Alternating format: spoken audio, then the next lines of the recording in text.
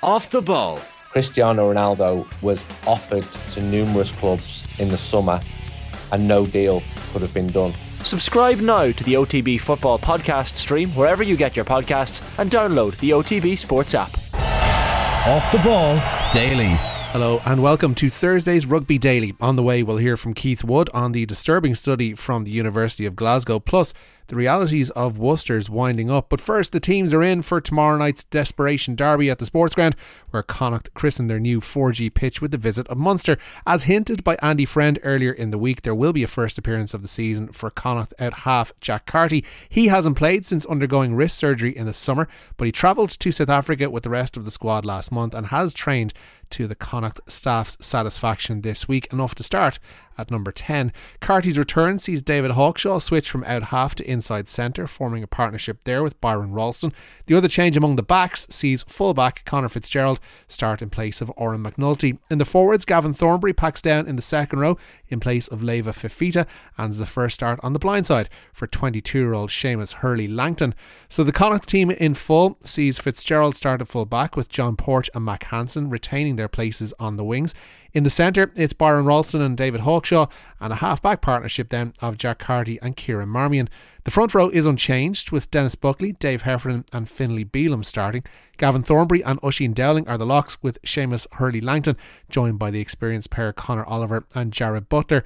There have been questions raised about Connacht's decision to install a 4G pitch at the Sports Ground, and that it perhaps might take away some advantage that they have at the Galway venue. But Finlay Bealham says the new surface can positively impact upon their performances. I don't know, I'm sure you're all aware, we get a lot of rain and wind around here. The pitch can get pretty buggered up by November, even at the earliest. So the fact that we have a 4G pitch now, we can play our brand of rugby all year round. It's something we're really excited about, and we've got great footballers in the squad and real natural footballers, I would say, as well. So the fact now we're going to be able to play our game all year round, regardless of the weather, and the pitch won't be slowed down. It's going to be excellent. And looking forward to Friday and the weeks to come at home. It's been a minute since we were back here, so we look forward to playing our brand of rugby come Friday.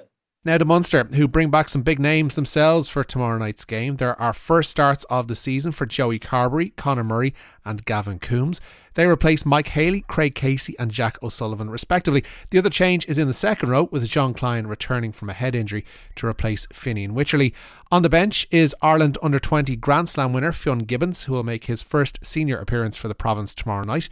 Young lock Edwin Adogbo could also earn a third cap of the campaign. The team in full sees Carbery start at full back, with Connor Phillips and Patrick Campbell continuing on the wings. In the centre then, it's Malachi Fekitoa, partnered by Dan Goggin. Then the half-back pairing of Ben Healy and Conor Murray. Much like Connacht, Munster's front row remains the same, with Dave Kilcoyne, Niall Scannell and Keenan Knox all starting. Jean Klein and Tyg Byrne are in the second row, and it's a back row then of Jack O'Donoghue, Captain Peter O'Mahony and Gavin Coombs. Now, Keith Wood says the findings of a University of Glasgow study are very worrying. They found that rugby players were 15 times more likely to develop motor neuron disease than non-playing members of the public. 412 ex-Scotland internationals were studied and compared with 1,200 members of the general public. The former Ireland captain discussed the issue on Wednesday Night Rugby. Yeah, they're pretty terrifying, and it's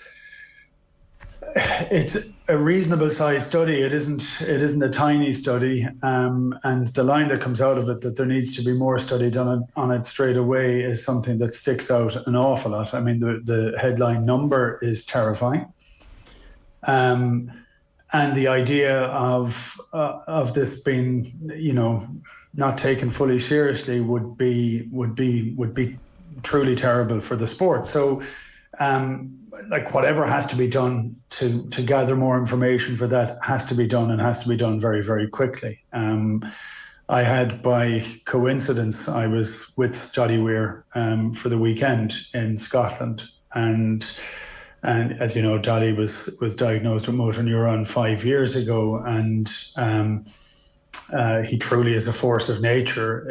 But it's incredibly debilitating. What he has managed to do in terms of highlighting the issues are pretty stark, and he has managed to fundraise a colossal amount of money with it, and his drive, his mental fortitude is still absolutely there. But it's tough. It's very, very tough. I remember when we were doing a fundraiser at one stage a couple of years ago in Dublin, I had a conversation with one of the researchers, one of the motor neuron disease researchers, and she had said that high energy activity had a correlation to higher numbers of motor neuron disease. And so the more studies that come out from this, the I'm going to say the better, but we need to get to the root cause of them, because we don't want to have this. It's such a debilitating disease. We don't want to have any more of this. Of that number, 15 times seems ludicrously large. So it's pretty terrifying. There's a constant push to try and make the game bigger, as in more matches, more leagues, go into other places. Rugby it's a big sport, but it's nothing like football. And I think we continually kind of maneuver along the lines as if the economics that are involved with football will somehow relate to the economics in rugby. And whereas the only place that seems to fit at all seems to be in France, maybe Japan, even within England. There was a report during the week just on the pure economics of it, of how much in a whole all the clubs were. Now, the reason that they're not all struggling is because they've been funded by somebody who's been willing to pay the amount, the shortfall every year. So the turnover of these as businesses needs to be an awful lot better, or the players' salaries have to be cut very significantly. And in some respects, the salaries would have to be cut as a business. But, I don't know that you want to say to guys that for what you're putting your body through, you should be paid less, So it's one of those very kind of uncomfortable type of conversation. But for me, the game is just extended too long in the year. There isn't a definable off season really, because actually there's tours in all the off seasons, so pretty much you end up with 6 weeks, but the amount of recovery level is not quite there. It isn't as defined as you'd like it to be, because it never really had a coordinated approach towards what professional rugby would be once the game went open in '96. Yeah. So if it had been all tied into to the unions, then it might have been looked at very differently. But now there is different people own different rights, and because of that, they have put a lot of money in towards it. So they're looking from that perspective.